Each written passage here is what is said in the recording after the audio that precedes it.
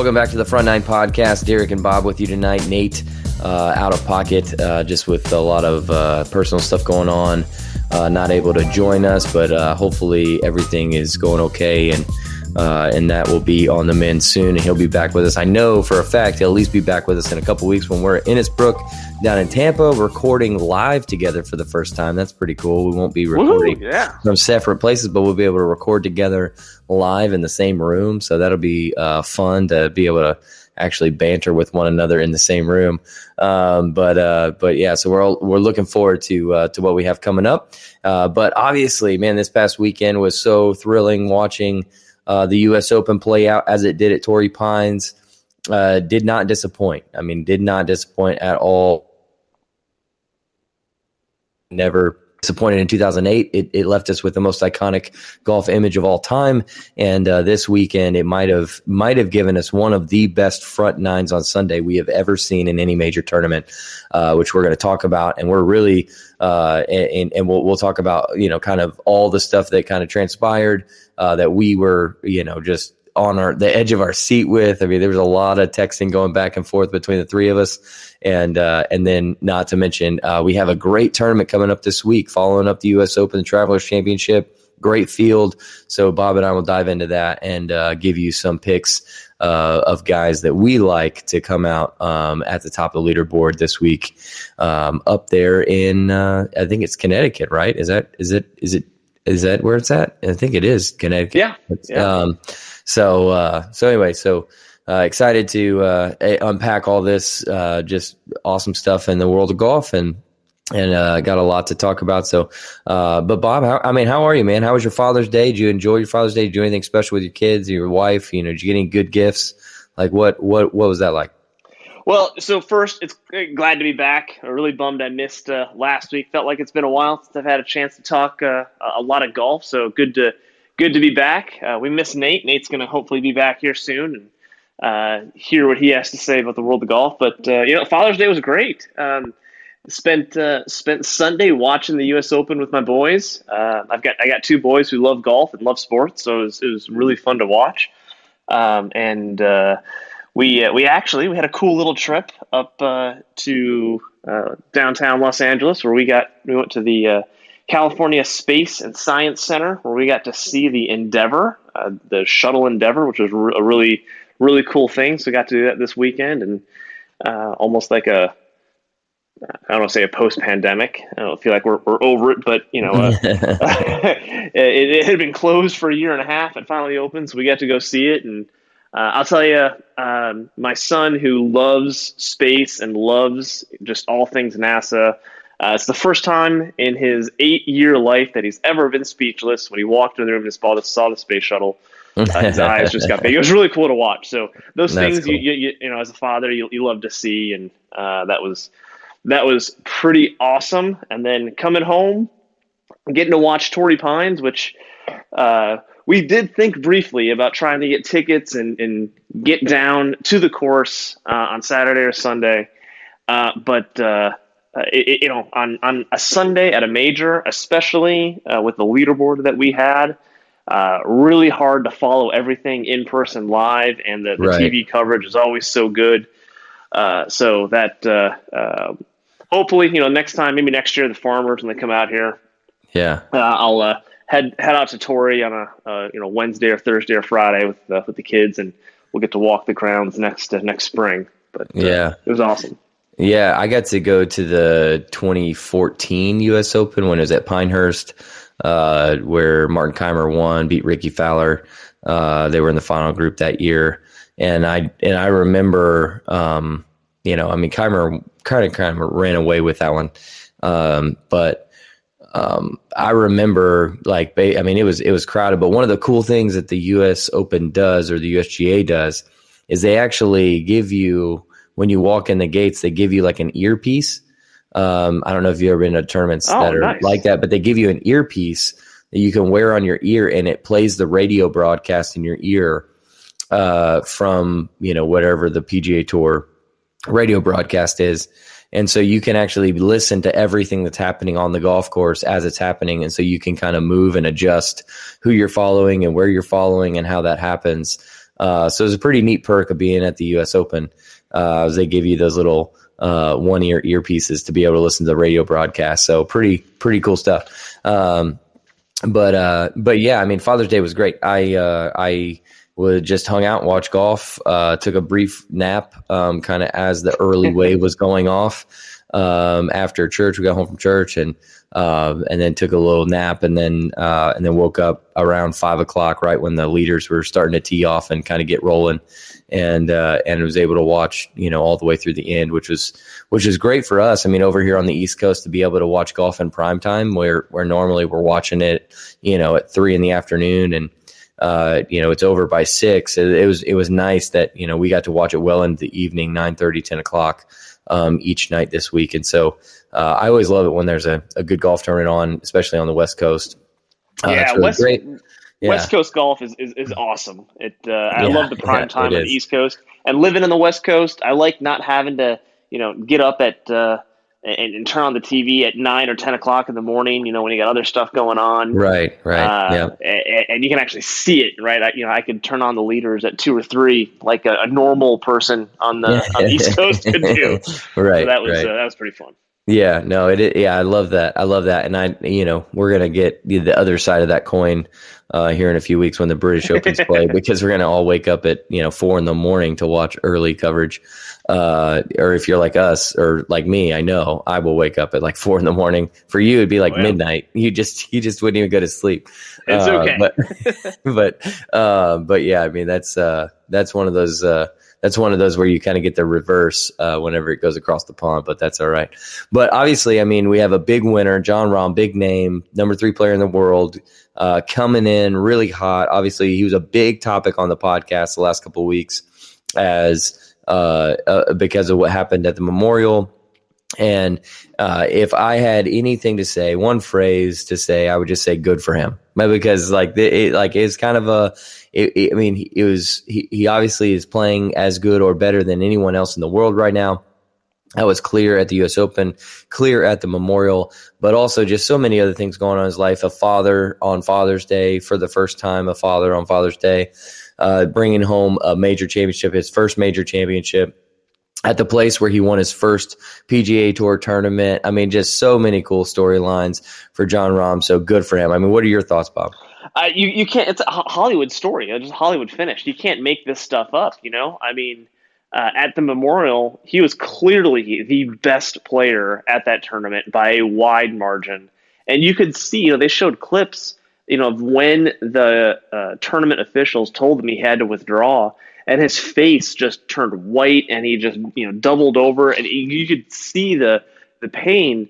But I'll tell you, sports is such a great just analogy for life, and he could have done one of two things, right? He could have just kind of sulked and felt sorry for himself, and just said, well, I had a 6-stroke lead and was going to get this $2 million check from Jack, and now I got nothing. He could have just sulked, but instead he said, we're going to make the best of it. We're going to go to Torrey Pines and we're going to play well. And it was the birdie finish, the way it all ended with, and then like you said, his first place that he ever won on the PGA Tour, right at Torrey Pines.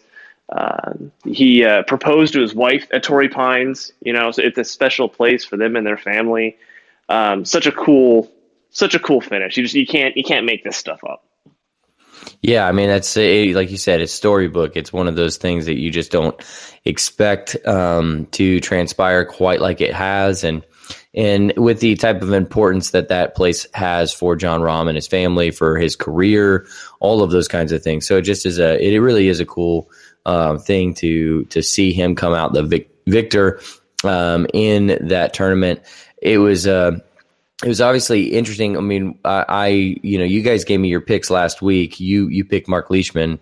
I was going back and forth between Leishman and Xander, and I went with the flyer with the Australian, and that did not work out. No, it didn't. But I mean, it happens. I mean, he he typically plays well in major championships. So like I can't really blame you a whole lot there. But yeah, and I do think that you weren't the only one. There were some other people who were thinking he was going to have a pretty solid finish, and he just didn't turn out that way. But I think Nate obviously picked Jon Rahm on the pod. We also know that Nate wasn't able to pick Jon Rahm in his work pool because he picked second, and the guy who picked first picked Jon Rahm. So Nate and all of his colleagues are paying that guy out an extra $10 this week. So kudos to the guy who picked Jon Rahm first in their work pool. But it left him with Brooks, and so he had Brooks, and obviously Brooks came relatively close, I guess, like he has in the past. Faded a little bit down the stretch, but it's just a really compelling thing to watch Jon Rahm do what he did, and really, I mean, just played solid golf. And I think that was probably the thing that I took away from his round on Sunday was not necessarily that he played incredible golf, but he got up and down where he needed to get up and down. He didn't make any mistakes. And he didn't get the big number like a lot of those guys we saw coming down the stretch. He didn't make that big number that cost him a chance to win the golf tournament. And then obviously when he had the opportunity on 17 and 18, he made those two great clutch birdie putts to give himself a little bit of a cushion coming down the stretch with some of those other guys who were behind him trying to catch him. He made those two birdies, which was going to make it really, really hard for anyone else to make two birdies. I mean, we didn't see anyone else make two birdies on that stretch of holes all afternoon, and he poured them in right in the center with perfect speed. I mean, they were just I don't know how to say it other than those were perfect putts. Both of them absolutely perfect putts, like great speed, great line, and so just kudos to him because he hung in there and he did what he had to do to not make mistakes. And then when he had opportunities on the last two holes, he really cashed in. Definitely a worthy champion. Definitely went out and won it. It wasn't given to him, although we will talk about some of the mistakes that the other guys made coming down the stretch here in a minute. But obviously wasn't given to him. I mean, he went out and won this golf tournament, and to be honest, I mean, do you think that he should be considered the number one player in the world right now? From your mindset, your thought process? Absolutely. He is absolutely right now. I mean, what he did at the Memorial, and I mean, even before then, Rahm has been, I think he missed the cut earlier this year, but he had, I think, 24 or 25 straight cuts made. He's a top 10 machine. He's always, he grinds everywhere.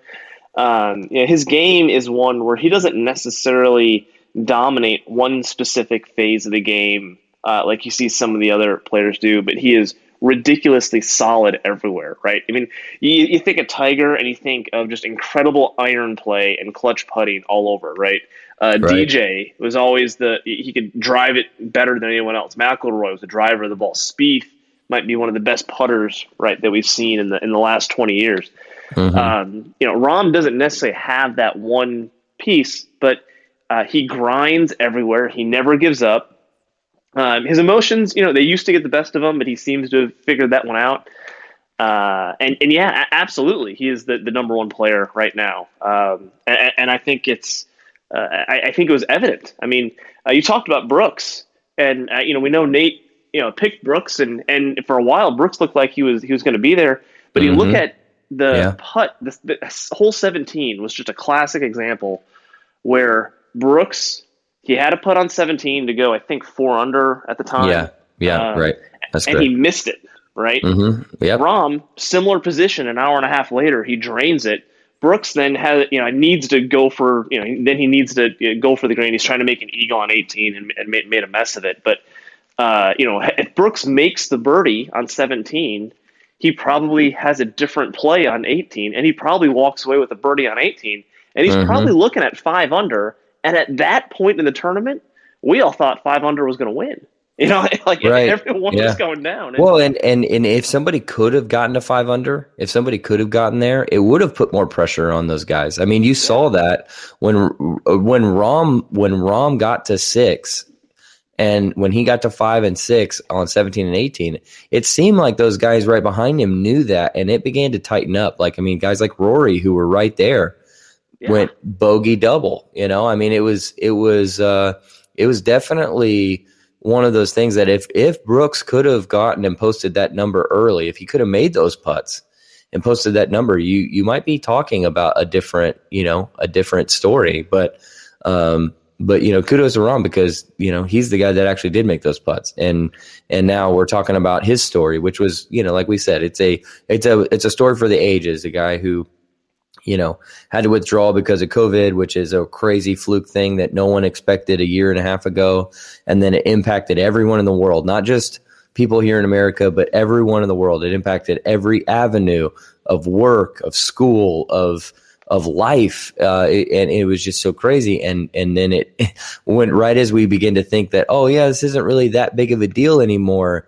It impacts a major golf tournament that Jon Rahm is 6 shots ahead in. And then yet the next time he tees it up, it's a major championship. It's at the place he's won his first ever golf tournament, where he proposed to his wife, a place that he loves, and he goes out there and he gets the dub. It's a great story, great, awesome thing to root for him, and you have to root for a guy like that who goes out there and cashes it in like he did this past week. It's just so he could have easily been bitter. He could have easily not been in the right frame of mind, but he stayed positive. I think that was one of the things I took away from his post round press conference that he did, was just, it would have been easy for me to be bitter, but instead I just tried to remain positive, and knowing that my game was in a good spot coming into this tournament, that I had a chance, at a golf course that I love, I had a chance. So anyway, it just a really cool story. And so kudos to him. Good for him. And, your 2021 U.S. Open champion is Jon Rahm. So, pretty cool stuff. And, we'll see how the rest of his season goes. Maybe he's, the guy who hosts the Olympic gold medal this year. I'm assuming he will represent Spain in the Olympics. He is. He locked up Spain's one of Spain's 2 spots. So he will be representing Spain. Nice. All right. So maybe he walks away with the gold medal. That'd be kind of cool. U.S. Open and gold medal in the same year. That'd be pretty cool. That'd be pretty awesome. But obviously there were other storylines that took place on Sunday as well. Probably the biggest one that we were just absolutely, I think everybody was kind of baffled by, was as good as Jon Rahm played on the last 2 holes, Louis Oosthuizen might have played them as bad as anybody we have ever seen in that situation. I mean, that was just epic, just epically bad decision making on those holes. And anyone who's played competitive sports, whether it's golf, basketball, baseball, pressure is real. I mean, you do weird things under pressure that you never would do in a non-pressure situation. But part of that is your caddy or coach or whoever is guiding the player at that time on the 17th tee box has got to tell Louis, hey, you've got 60 acres to the right that is wide open, that you can make par from anywhere down the right-hand side. Take the driver and rip it down the right, and you're going to have a 9-iron into the green, and you're going to be fine. Don't even. He was in a different position than guys who finished a little earlier, like Rory on 17 ripped a perfect drive down that left side and had a really good angle. Morikawa did the same thing, had a really good angle, but they needed to make birdie on 17, so they had to take a little big of a risk. Louis just didn't need to do that, and I don't know if it was a mental, just he didn't even think about it, or he was just a giant, pull, or a giant pull, or I don't know, but man, that's that. You were just gut wrenched when you just saw that ball tumble into the hazard. Yeah, I mean, I think I think what you just said is absolutely true. I don't know what was going through his mind. I mean, I know that there is this aspect of professional athletes. They believe it doesn't, like, I'm not going to change. Like, I'm not going to do anything differently, no matter the situation, no matter the circumstance. I'm just going to do what I normally do. Right. Because I'm one of the greatest players in the world. I should be able to pull it off. And that's probably true. But like, you also are about to potentially win the U.S. Open, or at least have a chance to win the U.S. Open if you just keep the ball in play. Like, if you just keep it in play, you can make par. It was a 430-yard par 4. Like, Right. that is a par every day, all day long. Whether you hit it in the rough or not, and that's a hole that's wide open. On the right side, right? Like, we talked about that. Like, that was Bryson's. Like, Bryson basically said all week long, I'm just going to hit it right. Even if it's right of the cart path, it's better than being left in the ravine or whatever that was. We like, in Southern California. We have all this room. I mean, you get literally. Like, what did Nate text? Nate texted. Oh, David Faraday. David Faraday said, like, he had from here to the Mexican border. He had from the tee box to the Mexican border on the right side of the fairway if he wanted to hit it over there. And he just, I think the point is that I think he was just saying, I'm not going to do anything different. I'm just going to get it down there. I'm just going to hit it. If I hit the shot I know I can hit, then I have a better chance at making birdie, and I have a better chance at winning the golf tournament as opposed to getting into a playoff or whatever the case might be. But, like, man, it's the freaking U.S. Open, and you finished second 5 times. Like, that's the other thing about Louis. He's finished second in major championships 5 times since he won in 2010 at the British. Like, you got to be thinking, like, I know that maybe he wants to win, but, like, you got to be thinking, like, maybe your best chance to win is to go head-to-head with somebody for 18 holes the next day. I don't know. Like, yeah, I mean, and you got to think, it's starting to get mental for him now, too, right? I mean, at Kiawah, he was in contention for a while. I know he didn't come in second at Kiawah, but, I don't remember if it was Friday or Saturday. It might have been Saturday. But there was one point in either the second or third round that he was easily the best player on the course at Kiawah, and was building the lead, right? And then he kind of fell apart. Yeah. And here, kind of the same thing. And I think I texted you guys on Saturday. He was easily the most solid, consistent guy on Saturday. Right. And then even through the front 9 on Sunday, when the leaderboard was blowing up with all these big names, he was steady. He didn't need to do a lot. He just needed to make pars, and that's what he was doing. And at some point, it's just, I think it's going to get mental with him, and it's weird. Yeah, and to his credit, he didn't make a big fuss about it, and he hit a good wedge shot in there. Had a pretty good look at par on 17. Just didn't make the putt, and just expected it to break more than it did, and he just missed it just on the top edge. But, like, that is one of those moments where you're like, man, that really. I mean, now you're down 2. You have to make eagle on the last hole, which he gets to the last hole. He hits it again. He hits it left over the bunker into the rough. And now he's got to try and go for the green in 2, right? I mean, that's what everybody's thinking. You're going to go for the green, right? I totally get that it was thick rough. I think it was 230 out, 235 or something, with water down the left. Yeah, I think he's closer to 245, but yeah, something like that. Yeah, but obviously water guarding the front left of the green. Yeah.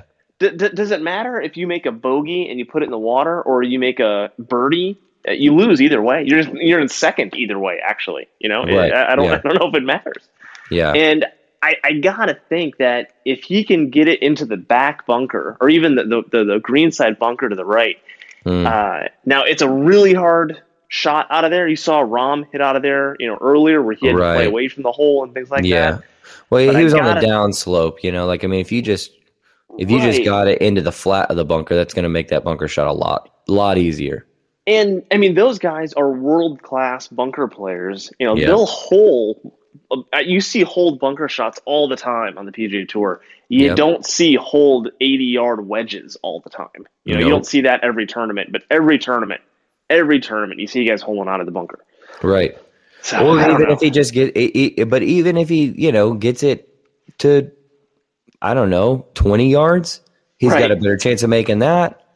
Like that was my thing, man. Like I just could not believe, and I know, Peter Malfi and Azinger on the telecast, they were saying, "Oh, this is his best chance. He's got to lay it up. It's his best chance to make eagle. It's like, seriously? Like, you guys think this is his best chance to make eagle? Like, I go for par fives. I go for par fives almost all the time, and I shouldn't, but it is always my best chance to make eagle. Like, going for a par 5 and 2 is always your best chance to make eagle. It doesn't matter how good you are or how good you hit it. If you want a chance to make an eagle, you go for a par 5 and 2. Like that is that. So like you can't lay up. And I bet, man, like the no laying up, I haven't listened to their podcast yet, but golly, I bet that they're ripping into them because the name of their podcast is No Laying Up. It's like, what in the world? Like I cannot believe he chose to lay it up to 80 yards on the last hole. Like I can't believe that to me after 17, which was bad, right? After 17, which was bad, to do what he did on 18 just seemed absolutely absurd to me. Just seemed absolutely absurd. It seemed like he gave up, right? It's like the football coach who there's 25 seconds left. He's down by 5, and he goes he doesn't go for 2. He goes for 1 because he's like, my best chance is to get a 3 and out and try to stop him. It's just Louis Oosthuizen did what the freaking Green Bay Packers did against the Buccaneers in the NFC Championship game, and everybody is still looking at the Green Bay Packers head coach going, including Aaron Rodgers, which is why he's not at camp right now, is because he's like, yeah, everyone knew kicking a field goal was stupid. Everyone knew we needed to score a touchdown because Tom Brady was on the other side of the field. Like it's one of those things where, like, when you know you got to make it, you got to go for the green. It doesn't matter if you got to hit the best 7 wood of your life. You got to try and hit the best 7 wood of your life. Like, just do it. I even thought, in that situation, there's giant grandstands to the left and behind the green, right? And the pin was on the right. And there's water guarding the left. And it's, for him, it's an awkward, he's got to play this, kind of hard cut, right? Or kind of hard draw to get the ball moving onto the green from where. So I get that's a hard lie. But did they even discuss or think about, what if we actually hit the ball into the grandstand on the left? Your drop is, right outside the bunker on the left, and you got the whole green to work with, and you're 30 yards away. It's a pitch. Yeah, you got to go through those scenarios to think maybe there's a better way to do this. I think it's hard in that moment to think about, anything being a good solution other than, trying to have as clean a lie as possible for your next shot. But, and not wanting to, the thing is like if you lose on the second shot, you didn't give yourself a chance to make the third one, right? Right. That's the only thought process that I think he was thinking right there was, if I miss it on this one, I have 0 chance on the third one. And, I have to make the third one. I don't have to make this one. So, I got to at least give myself a chance at the third one. But like, you also got to think what is going to be my best chance. Like that, you know what I mean? Like there's that whole idea of, that's a good thing, but what's the best good thing you can do? You know what I mean? And the best chance he had was to go for the green, I think, and get it as close as he could. I mean, the fairways are hard and fat. Like put a 4-iron back in your stance and just hit it a low stinger, and just let it run as far as it can run. And maybe you get to the front edge and you got a putt. I don't know. Right. But just, you got to give yourself a better chance than what he gave himself, I felt like. And I was just disappointed to see that play out the way that it did. He obviously still made birdie. But, in my mind, like it's a consolation prize, right? I mean, he finished second again, and, I'm not saying that he would have finished tied. I don't think he would have, but it doesn't matter. Like, the fact is, I don't feel like he gave himself the best chance to get there. Yeah. I think we all were texting each other back and forth, didn't feel that way. So it's a bummer. But, that's why, I mean, who can we say? I mean, he finished second, he probably won $800,000. So we should just shut up. We should stop talking about this and just shut up. That's true. But, so some of the things that I saw out of the tournament, and I'd love to hear anything else you got, but Bryson just totally collapsing, Gosh, Rory. He not. I think that like Bryson's back nine, maybe even like his last 5 holes. Like, I think I could have beat Bryson on that golf course on those last 5 holes. Like, that was terrible. So he was leading the tournament. Okay. He shot 32 on the front 9, still shot 77. He was a co-leader standing on the 11th tee box. He was the co-leader of the tournament. And I just had to look this up. He ended up in a tie for 26th. So,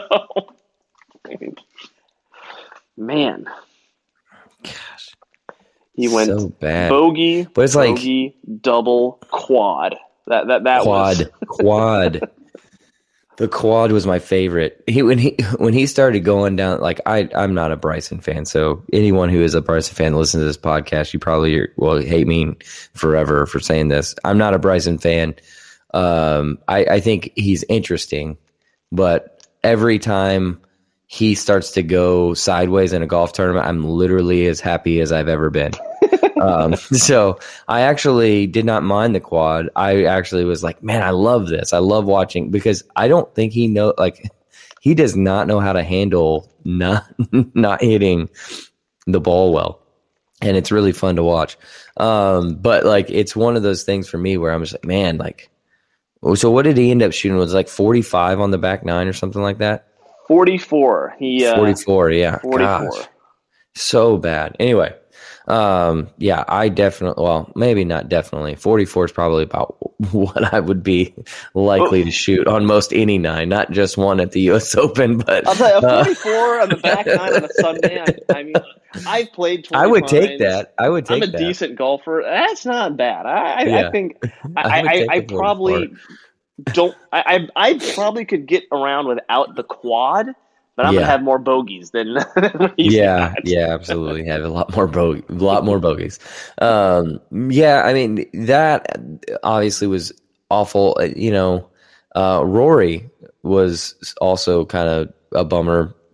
He caught a really bad lie on 12 in that bunker. Oh my gosh, that was the golf gods just did not like him on that one. He just like I don't think that had anything to do with him. He just caught a bad break. I mean, I think if that ball gets in the flat, I think there's a good chance he makes par on that hole. Well, at worst,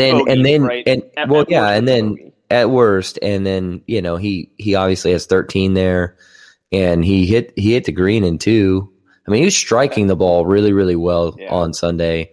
Just did not, didn't putt it particularly well. I mean, he was burning edges, but he just was not getting anything to go in the hole. Yeah. And even on 13, he had that what was like a 60-foot putt that he left 3 inches short. It was right in the heart, just short. If he makes that eagle right after he made the double bogey on 12 and gets it right back, who knows? Who knows? Because the last couple of holes at Torrey, and we saw Rahm do it, Harris English, they're gettable. You can birdie 16, 17, and 18 if you're swinging well. Yeah, I mean, his issue was he played 16 like a joke. He made bogey on 16, and then 17 he played really, really well, but missed the birdie putt on 18. Same thing, played it pretty decently well, but missed the birdie putt. But I mean, he had birdie chances. If he doesn't make that bogey on 16, and he makes that eagle on 13, I mean, you're talking about a situation where, he easily could have been 5 under par. as well. Now Rahm had already posted 6 at that point, so 5 wouldn't have gotten you anywhere other than second. But still, I mean, the reality is he did not, even after that point, he didn't play terrible. He just, or any worse than anybody else. He just didn't make any putts.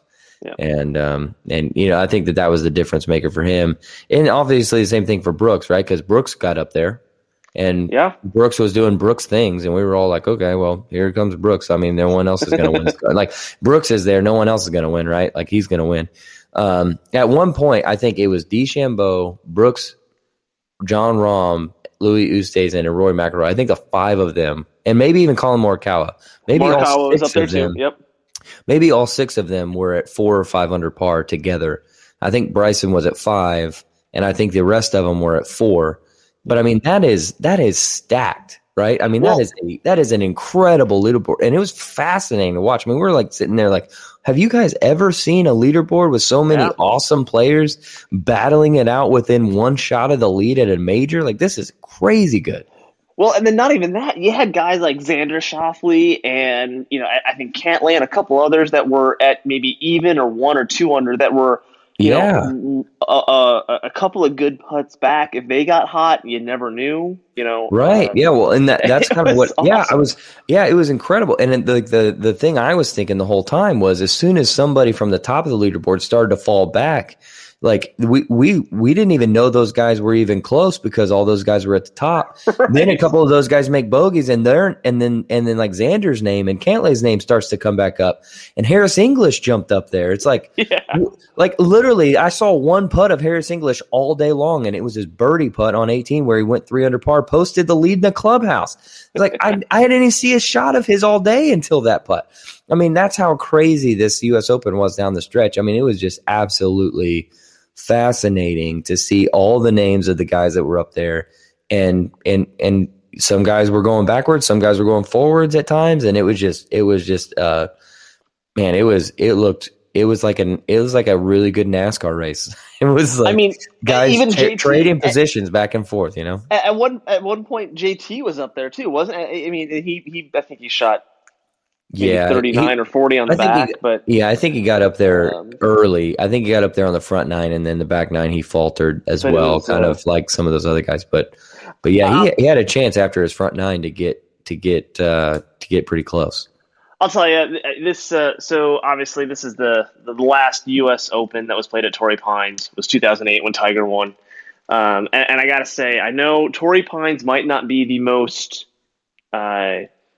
The architecture and the layout of Torrey Pines is very, I'll call it traditional, right? It's a lot of back and forth. There's not a lot of character to the actual course, right? But man, that course gives us great U.S. Opens. Like, yes, it is awesome. Yeah, great drama. I mean, I even think like just the green surfaces, right? Because they're Poa annua, like being a little bit more bumpy, like. Like you can hit a good putt and you can make it, or you can hit a good putt and you can miss it because it's a bump, and I saw that multiple times, that, guys did that. And, that was kind of a bummer. But man, it was a really awesome, Sunday to watch. And, hopefully the British will be just as fascinating. I'm looking forward to that as well. Can't wait for the next one. Like major tournaments, they just seem to never disappoint. I mean, the Masters is always great. No matter what, it's always great. I mean, the PGA this year was incredible. Having these fans back has just been so great. Even having fans in California. I mean, y'all awesome. Just kind of got opened up a little bit, but seeing fans out there not wearing masks, I thought that was so cool to see in California. It just shows how far I feel like our country has gotten since a year ago. And, and so, praise God for all the growth and all the progress that we've been able to make through people sacrificing through the medical field and first responders and people really working behind the scenes to make things like this happen. And kudos to the U.S. Open to be prepared to open up ticket sales and have people there cheering on this golf tournament because it deserves accolades. These major championships deserve these fans. It just makes them so much more fun to watch, and the energy and excitement level just goes straight through the roof. So kudos there in that regard. So excited, though. We have a great tournament coming up this week, right, Bob? I mean, like, this is one of those that, you never really expect a tournament after a major to be all that great. Kind of expect it to be a downer week, but this is not a downer week. This is going to be a great golf tournament to watch. And we were talking about this just right before the pod, and this might be the best post-tournament field of the year after a major, right? Yeah, post-major tournament field. Yeah, post-major tournament field. Yeah, I mean, just you've got Bryson and DJ, Cantlay, Patrick Reed, Ricky Fowler, Spieth, Bubba Watson. It's a really strong field. Yeah, Phil Mickelson. Right, Phil Mickelson. It's a really good field. I think it's a good field because the players love the course, right? I mean, that's no, it is. I think there are a number of the players on the PGA Tour who say this is probably one of their top 5 spots on tour. Yeah, absolutely. And the Northeast doesn't get. They don't get a ton of tournaments that come through there on a regular basis. I mean, Boston hosts one, but you don't get a ton of them up in the Northeast. So it's pretty cool to see some golf up in Connecticut. And I'm going to be interested to see how some of these guys, especially these stars, bounce back from the back nine on from Sunday. Like, how does Bryson and DJ, how do they respond? Are they going to grind it out, or are we going to get you and I had mentioned, are we going to get kind of a first time or I'm going to call it a surprise winner? And not that a guy like Scotty Scheffler would be a surprise, but a first time winner like him. Yeah. Or my favorite lefty, Brian Harman. He's on my list. Okay. I like that. Ricky Fowler resurgence. He's well rested after not. Gosh, how cool would that be? How cool would that be? Oh my gosh, that would be so dope. If Ricky Fowler showed up and played well and got into contention and had a chance to win at the track. Oh gosh, man, I'd be so thrilled to see that. That would be so cool. I would be so excited. And he's playing a little bit better. I know he didn't make the U.S. Open, right? He didn't make the cut. Right. He didn't make the qualifying. He didn't qualify yet. He played well at Kiowa. He played well at Memorial, right? It's not, he's moving in the right direction. Is he ready to win? I don't know. But like we've always said with professional golfers, it's usually not typically a mechanical issue. It's a mental issue or a minor adjustment, and you're right back in it. So, yeah, I mean, he finished top 10 both of those tournaments. Coming back after missing the Masters and taking some time off after that, like he has definitely shown good form in his last 2 tournaments, and it would be a really cool thing. I don't know if he's ready to win yet, like you said, but it'd be a really cool thing to see him continue to have good form, and be up there somewhere, this weekend where we get to watch him play and have some prime coverage. That'd be really cool to watch. A guy that, you spoke to Scotty Scheffler. Now that guy, I think he has a great shot, right? I mean, he's been playing great golf, played great at the U.S. Open. Again, kind of faltered on Sunday, but played great at the U.S. Open as well. And just another one of those guys who, man, consistently is up there all the time. It's only a matter of time before he cashes in his first win. He's a former PGA Tour Rookie of the Year. So, had a really good chance earlier this year at the match play. Has had a couple other good close calls, like at Memorial. He finished second behind Cantlay and Morikawa. He was right there. I think he had to make a birdie or a par on 18, and he missed that putt to get into that playoff with them. But he definitely had a shot on Sunday. Played great Sunday down the stretch at Memorial, with the exception of that 18th hole. And it'd be great to see him come out and get his first win. So is that who you're taking? I don't know. Who are you thinking? So I've got a couple different guys that I'm thinking about. I don't think I'm taking Scheffler. I think he's probably going to finish high. But I'm going back and forth between two guys. One, I really like Patrick Cantlay. He loves this course. He shot a 60 here as an amateur, 7 or 8 years ago. He always plays well here, and his game is rounded in the right form. So Cantlay is high on my list. I was also looking at Kevin Streelman. Right, I always like those guys that had a good, especially in majors. They finished maybe not in the top, but they had a really solid week, and then they're coming into another week where maybe some other guys are not quite as focused. I think that could be one for a guy like Kevin Streelman. But my pick, I'm going to go a little bit deeper in the bag to a guy that's had a better year. But Stuart Sink, I think, is who I think is. I think okay. that's again, these tournaments, and even with a strong field, I like the guys that are maybe not the A-listers, they're not the superstars, but the stars kind of align. And I like Sink this would be his third win of the year. He's already won twice this year. Right. But he does well when there's not quite as much pressure. The lights aren't quite as bright. He's a little older, right? So he's still working through that. So I'm going to take Stuart Sink. But I do think Scheffler, Cantlay, Streelman, and I think they all contend or are in the equation right on Sunday. Oh yeah. Well, I like that. I mean, I think those are good picks. I think if I'm going to pick a winner, there's a really big part of me, even though I'm not a Bryson guy, that thinks Bryson is just going to absolutely dominate this golf course. Yeah. Like I think with his length and with his distance, like 4 of the par 4s might actually be drivable for him. So like he might legitimately, and every par 5 he'll be able to reach into. I mean, so I think he's gonna be there at some point throughout this golf tournament. I think, but I'm gonna go with Paul Casey.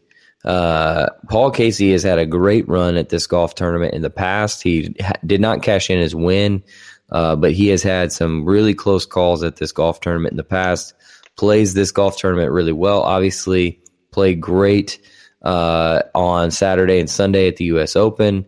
Made the cut on the number, and I don't know if you saw this, but by the time he finished his round on Saturday, so he was tied like 60. I think he's like 63rd going into Saturday's round. Out of 70 players, he's tied 63rd or something like that. By the time he finished his round on Saturday, he was tied 3rd. So he jumped 60 spots on Saturday, shooting 4 under par. So I think he's in good form. I think this golf course sets up well for him, and he's one of those guys who obviously is a household name, but hasn't won a ton on tour. But I expect him to win more. I think he is shown really great form recently and lately, and I think he's got a good chance to win. So I'm going to pick Paul Casey. I don't know that he. Like I said, I think Bryson very well could lap the field at a place like this. Bubba Watson, I know a lot of people don't think of Bubba Watson as the guy that he once was, but he's won at this place, I think, 3 times. Yeah. So this golf tournament definitely sets up for Bubba Watson pretty well. And he has been playing in good form. I mean, he was tied for the lead on Saturday, or going into Saturday's round, going into the weekend. I mean, he was up there at the U.S. Open. He was only he wasn't tied for the lead, but he was 2 shots back.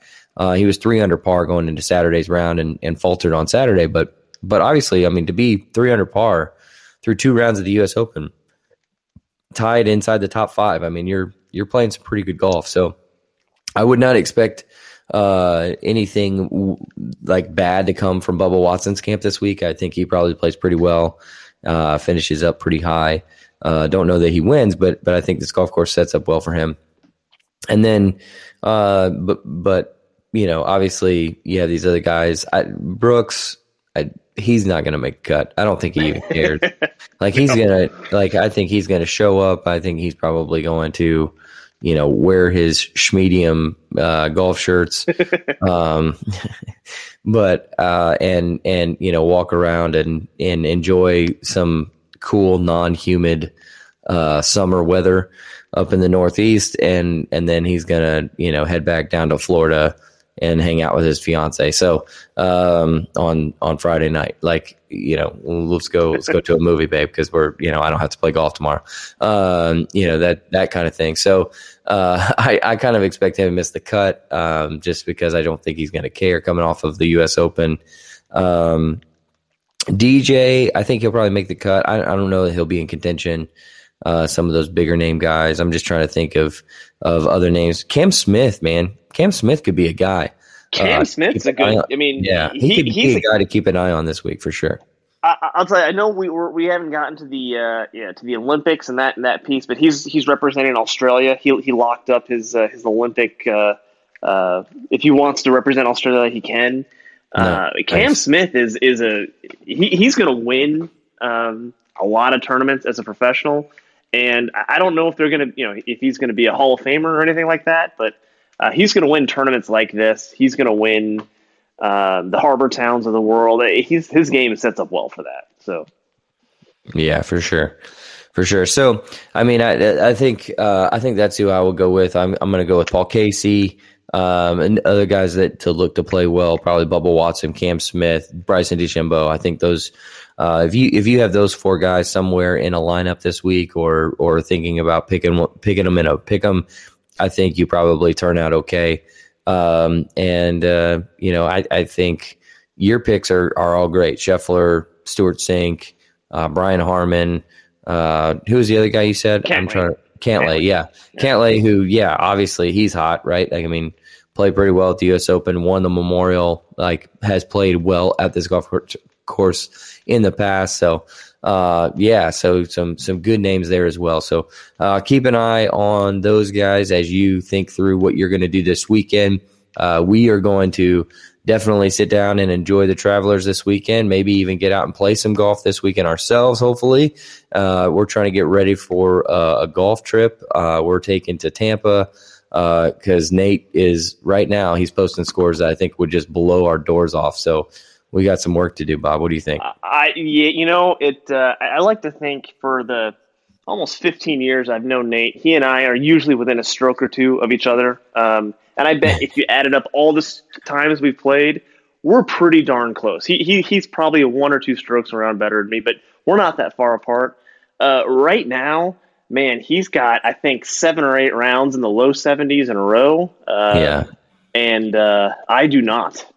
Right. His latest escapades, he won long drive at a scramble. His team won first place. He also, I think, won closest to the pin. Apparently they took every single one of his drives on 18 holes. He just got a new Sim2 driver that he says he legitimately hasn't hit a bad drive with. These are types of things that when you're going to play a golf trip with a guy who normally beats you anyway, you don't like hearing that kind of stuff. So, we're kind of oh my gosh, are we just basically going to empty out our wallets to this guy for 4 days? I'll tell you, our long drive competitions, that's going to come off the list, and we're going to do more, short game stuff because that's where I'm going to be in there. But okay, long drive is that game is off of our list. Yeah.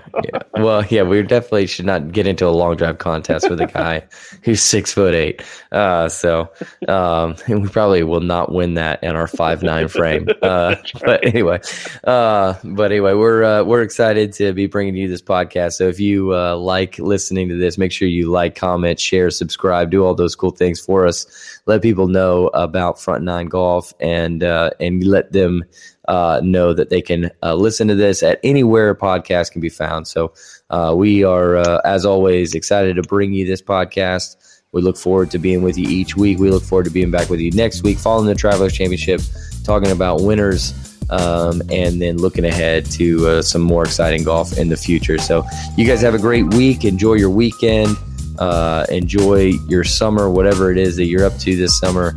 Enjoy it. Get out there and hit them straight and hit them long and shoot low scores. We'll see you and talk to you very soon. All right, take it easy.